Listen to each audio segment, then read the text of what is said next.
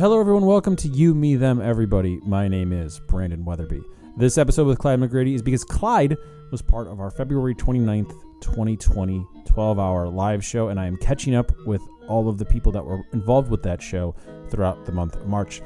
At the time, Clyde was a features writer for CQ Roll Call. Now he's a features writer for The Washington Post. We talk a lot about that. We talk a little bit, very, very little bit about the Atlanta Falcons and Chicago Bears because Clyde has also been part of our Bears series. This is the part of the show I don't like, and this is me telling you we now have a Patreon account. Please consider donating at youmethemeverybody.com. It's in this podcast description, and it's on our About page. Here's my conversation with Clyde. It's been a year since I've seen you in person. How are you? I'm doing well, relatively well. I can't complain. I think I'm just dealing with a lot of the same things that most people are. Just kind of going stir crazy with the Groundhog Day sameness of everything. Well, your life isn't the same as a lot of people's. Your life is different than it was a year ago. Yes, it is. A year ago, I was with CQ Roll Call, and now I'm with the Washington Post. So my job has changed. I was doing Herd on the Hill, and now I'm a features writer for the style section, covering race and identity in America. So it's been a pretty big change. That's a pretty important job too. Yeah, and any time it's important, but especially what happened, last summer around the protests of regarding the killings of Breonna Taylor and George Floyd, it has kind of exploded into an even more salient issue. You have corporate brands now saying Black Lives Matter, which is an interesting development. Now, where are you right now? I'm in my bedroom right now. And that is in what city? Washington, D.C. And you are going to where this weekend? So I don't know if it'll be this weekend, but I am going to Minnesota. Okay. Soon to cover the trial of Officer Derek Chauvin. So he is the person who shot, or not shot, but who kneeled on George Floyd's neck. Yeah. So you're going around the country following the funnest things possible for the indefinite future. Do you think you're going to view this country any differently after? That's kind of a loaded question, but do you see yourself changing at all in this position? I don't know. I mean, I hope to learn as much as, explain the country to our readers. I'm interested in getting out there and hearing from people and learning more about the country. So maybe it will change me. I don't know. Who knows? I guess you have to be open. A good reporter should be open and curious to what's happening around them. So it could change me. Do you worry that you've lived and worked in Washington, D.C. so long that you've maybe been in an accidental bubble? I think that is kind of an insecurity of a lot of DC journalists. Really? I don't want to speak for all of them. Please speak for all journalists. But it is especially after 2016, because there was all this talk about, bubbles and, oh, you missed the Trump phenomenon. You underestimated Trump because you were in your bubbles, just talking to each other and not getting out in the country and talking to actual voters. So I think it only increased during the Trump era. But I really do enjoy like getting outside of DC, because there does tend to be, you tend to miss things if you only talk to your peers and immediate friends. And if you're on Twitter a lot of times, for journalists it is journalists talking to other journalists. But it's just good to be reminded that there are different pockets and there are different viewpoints. outside of DC. And I mean, honestly, you don't even have to go outside of DC, really. There are the DC that we talk about, like official DC, and that usually comprises of, lawmakers and staffers and journalists, lobbyists. But DC is a city with real people in it, like real working people, just like anywhere else in the country. And I mean, you can just talk to them, and that's good too, just to get outside of I guess the journalism bubble. When I I went to, oh, please I'm sorry. continue.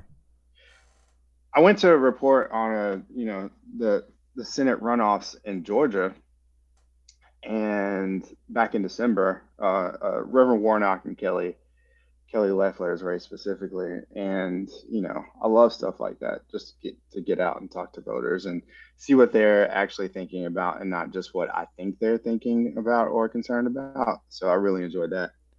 You were in Georgia for a while, right? I was there about 4 or 5 days, and Okay. I'm also originally from Yeah. Georgia. I thought you were there for like a month or two. Oh no, I had a colleague who did essentially move to Got it. Georgia for the runoff, but I didn't. The reason why I ask is because I would think that for someone like you, that would be so nice, but just to not be here, but to be able to report on one story in a different place for that long of time. That's not necessarily that depressing. No, no, that's no, especially if it was my home state, Yeah. that wouldn't be that wouldn't be depressing at Yeah. all. But Yeah. this is why I'm wondering about what you're going to this weekend. Uh, what you're doing is incredibly important, but what you're doing is most likely going to be emotionally tolling. hmm Yeah. Do you think about that? Because when you were writing Hurt on the Hill, I don't think it's nearly as emotionally taxing to write about pretty much anything you wrote about for CQ Roll Call, other than maybe when the coronavirus started. But Yeah. So that is a good point because Hurt on the Hill tends to be a bit lighter. mhm. It's personality driven. But after coronavirus, it was not that that formula kind of went out the window. And also in the wake of George Floyd and Breonna Taylor, I did some heavier stories. Yeah, I talked to lawmakers about receiving like to blackmail lawmakers about receiving the talk about how to interact with law enforcement officers, which was a pretty heavy story to hear their personal stories about that. So it did get a bit heavier, but yes, you're right. Anybody who talks about these issues, and I think especially like if you're a reporter of color and you're dealing with this, some have talked about a certain burden you can feel having to do that because your natural inclination is to kind of be detached and remove yourself and your emotions from the story. Um, so I don't know what it'll be like. I think it'll be fine. I think I'm pretty capable of doing that, and it shouldn't be a problem. But you're right; these are very sensitive issues, and you have to report them and write about them with care. You can't be um, imprecise with with how you talk about these things, and I think if I just do that and stay focused on that, it'll be fine. because you're a features reporter, do you feel like you have somewhat of a maybe not luxury, but some more time to get things right than say a beat reporter? Yeah, those are two. You're right. Those are two very different writing schedules and metabolisms. Beat reporters, they have to turn around things faster, and feature writing, I do consider it a luxury somewhat to be able to let things gestate and go a little bit deeper. Um, I think it's more that's more suited to my personality, someone who does like to kind of ruminate on things and then write about them. So I really enjoy that aspect of feature writing. Are you in? I mean, how long have you been at the Post? My first day was October 26th, the week before the election. So I'm still very new. I've only been into the newsroom twice. The Yeah. first time was election night. I had to pee, and I was down by Black Lives Matter Plaza, so I Mhm. walked over to use the bathroom in the Post building, and that was my first time. And then the second time was just to pick up some masks for my trip to Georgia. Now, do you? This is a weird question because maybe it's a load. I mean, all questions are loaded inherently. But do you feel the weight of the new position, or because you're not actually in the office, it's really not that different than your former place of employment? Oh, that's a very good question. You mean, do I feel like oh, you're at the Washington Post, Exactly. right? Like And all the if legacy that comes with that. we're talking about sports, like you went from like I don't know the Grizzlies to the Lakers. Oh yeah, I get where. Oh, okay, yeah, Like, yeah. and there's nothing wrong with the Grizzlies. Like, they're still an NBA team, but it's the Lakers. You know, you're at the Right, Post. right. Yes, uh, Bob Woodward and Yeah, yeah, yeah. and all these legends that have come through. All these legends that you And got to leave your Bradley's. life. You got to leave your wife to go date somebody else. I get it. Legendary. Yeah. It yes and no. It's something I'm still adjusting to, right? Because I don't think you can substitute the buzz of just being in a newsroom, you know? Mm-hmm. Mm-hmm. I've never been in the Washington Post newsroom, say the night of the State of the Union, or I mentioned, I just stopped in election night to pee, but I've never been in when, on election night with a full newsroom, and there's this um, real sense of camaraderie about getting these stories out and analysis and all that stuff. So no, I haven't. It hasn't sunk in completely. I'm anxious to get into the newsroom and frankly just meet some Yeah. of my peers and not just Slack them or have phone calls. Yeah. How's Um, the Slack situation? Because you're the new guy. So, in a way, do you feel like you know people better because they're using Slack more often? Somewhat. Slack and Twitter, you get some idea of their personality, but I don't know how well you could really know someone just based on, their tweets and Now, Slacks. I want to make an insulting comment about journalists. You don't fall into this category, but I know in real life and both digital life, maybe a dozen, maybe 2 dozen people, all journalists, that are incredibly smooth and funny and witty and conversational on Twitter. And then when you see them in person, it's difficult for them to make eye contact. And I understand that, but they all tend to be journalists. And it's very hard to square that circle for me. Yeah, I think that's probably broadly has to do with internet culture. I think there are a lot of people who are like that who just, maybe find themselves freer online, but maybe, I don't know, social interaction is tougher. Okay, so I guess the question is, There's, a joke about, do you find yourself freer online? oh, no, no, Yeah, no. I do not you don't tweet online. like that. I, I, have a weird relationship with Twitter in that part of me is like, just never tweet, man. Yeah, Just it's nothing good optional. can come from this.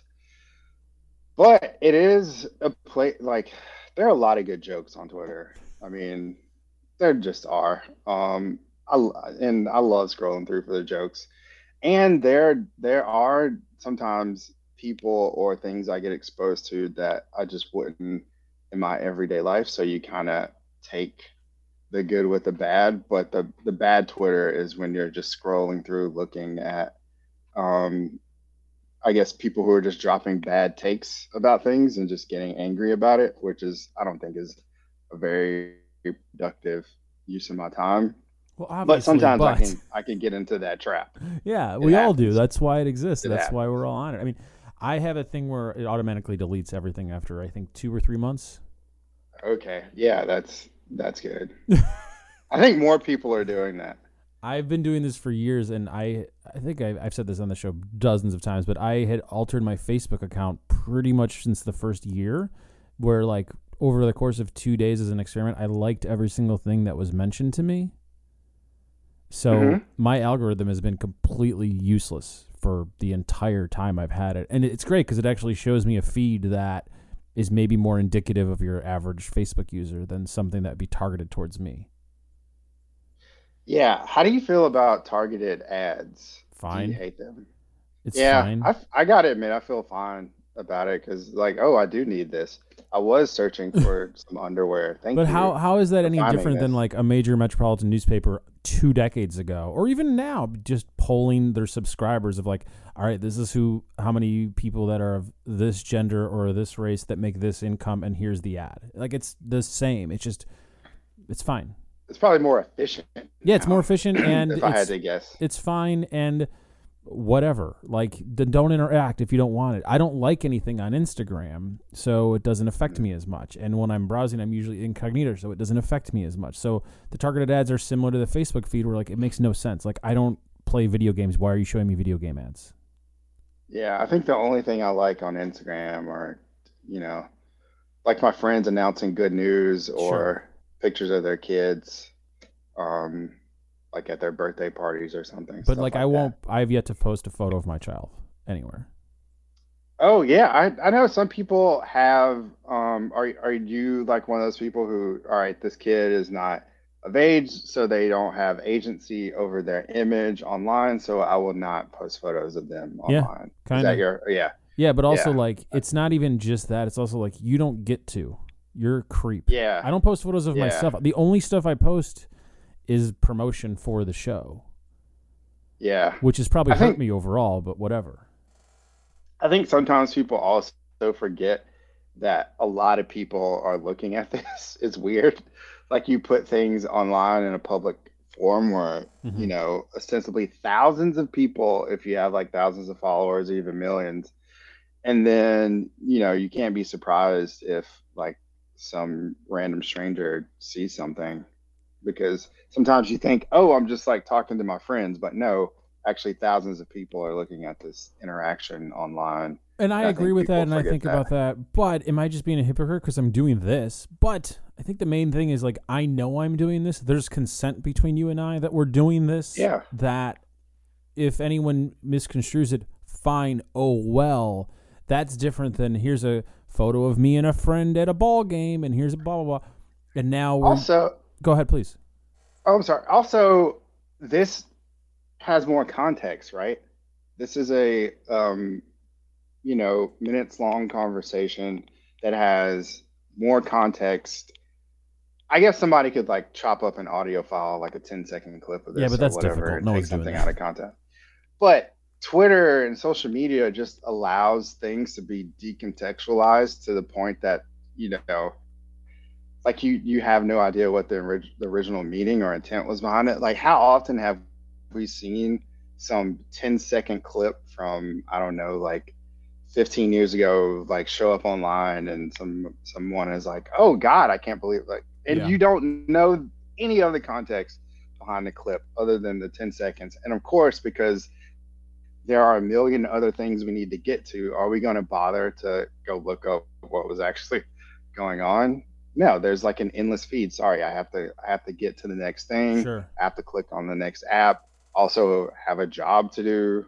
Um, Probably. I don't know. It's interesting that you think people get hung up or not hung up on certain things, and then the obvious is just completely ignored. Um, we're like, to me, Jesus Christ, I think images matter, right? And Uh-huh. you're gonna go cover a trial that without those images, I don't know if you'd be covering that trial. I don't know if the same protests happened without that footage, right? Yeah. So one of the questions that popped up,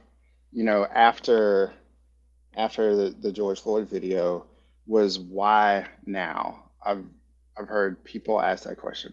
Why now? Right? There. this has been going on for so long. Black people, especially, have been talking about police brutality since there have been police.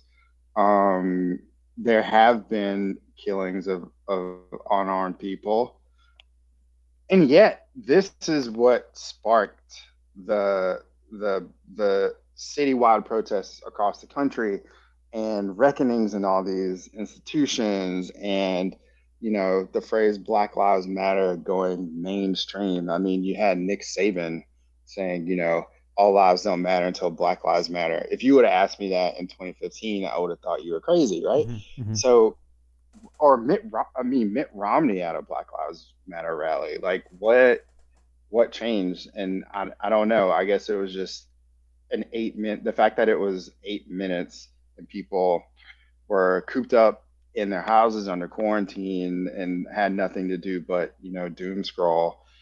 I think that just set off a reaction in people.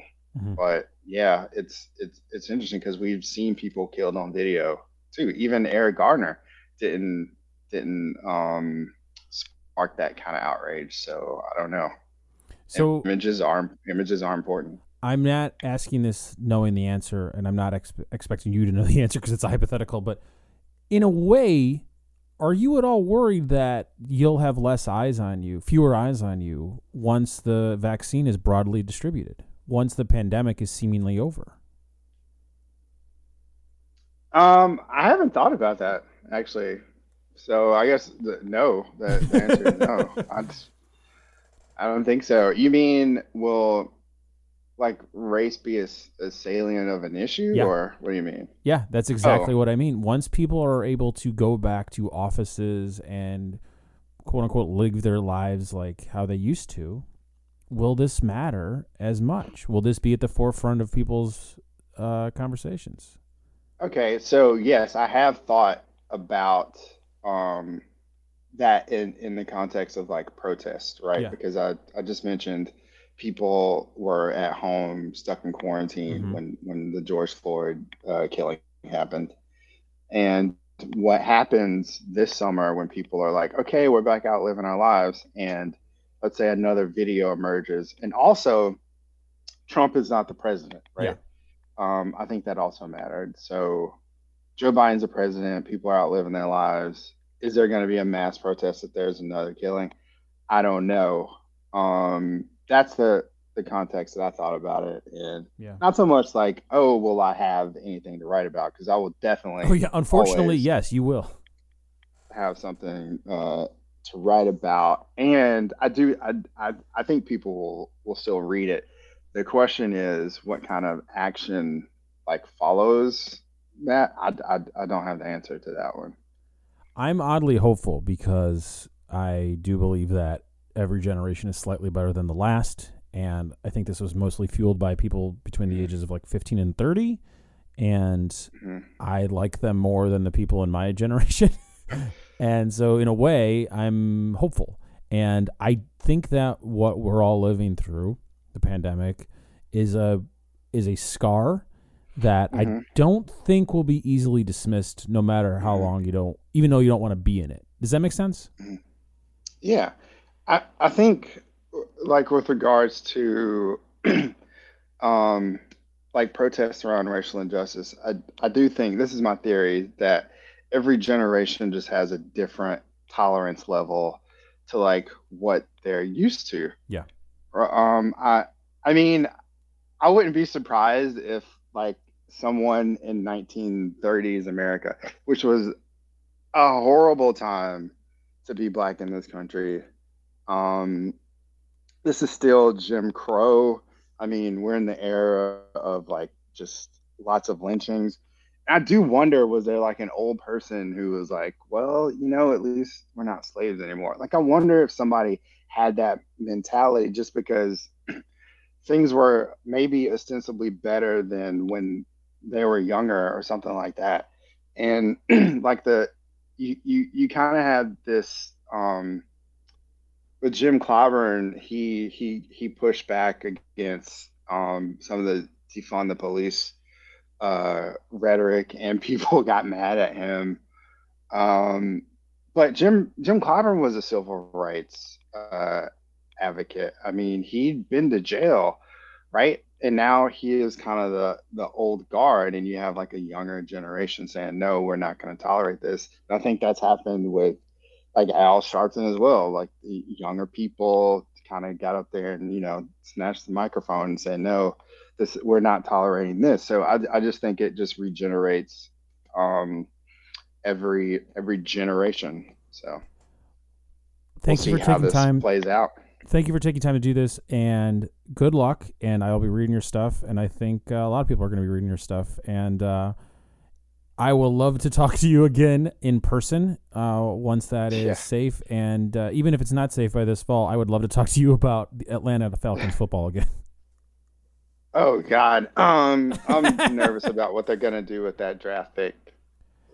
Like Anyway, that's a separate conversation. I do think that the Bears and the Falcons are like spiritual siblings of like, you're always like right in the middle. I think we've had better offenses. Oh, for sure. We're known more for choking. I guess you guys are known. We have a double for doink. Just not getting it together. We have a double doink. The double doink. That's right. Yeah, your Matt Ryan failure is on par with. It's unfortunately on par with our double doink. Just on the biggest stage, the biggest sports stage in the entire world. But because it was against Brady, for some reason, it doesn't feel like that much of a collapse, and just more like, oh, just Brady doing Brady shit. Yeah, I guess that makes it somehow better. I don't know. You lost to the greatest guy who has zero problematic ideals. It's fine. I mean, because of that, I think I blame America for putting all that resistance pressure on the Falcons. Like, because Brady had the MAGA hat, and then so you're blaming the resistance movement on the Atlanta Falcons. Team, and then the Falcons were like, that's it. It was so silly. It annoyed me to no end. Like, leave your Trump hatred off of my team. Yeah, football's not political at all. You're right. Yeah. Leave that out of it. Well, good luck with those inherently wrong ideas. All right. You, Me, Them, Everybody is made by me, Brandon Weatherby. Our theme music is by Daniel Knox. Our art is by Jillian Ron. You can hear all 13 years of shows at youmethemeverybody.com. If you're listening to this in Spotify or on iTunes, the last year of episodes are available with some sprinklings of the other ones. If you want the rest of the catalog, which features over 700 episodes, youmethemeverybody.com. Our Patreon page is on our About page. It's all there. Follow us on Instagram, Twitter, all that good stuff, @YMTE. Thanks for listening. I'll hunt the places that you've been sleeping, friends and family I'll be keeping.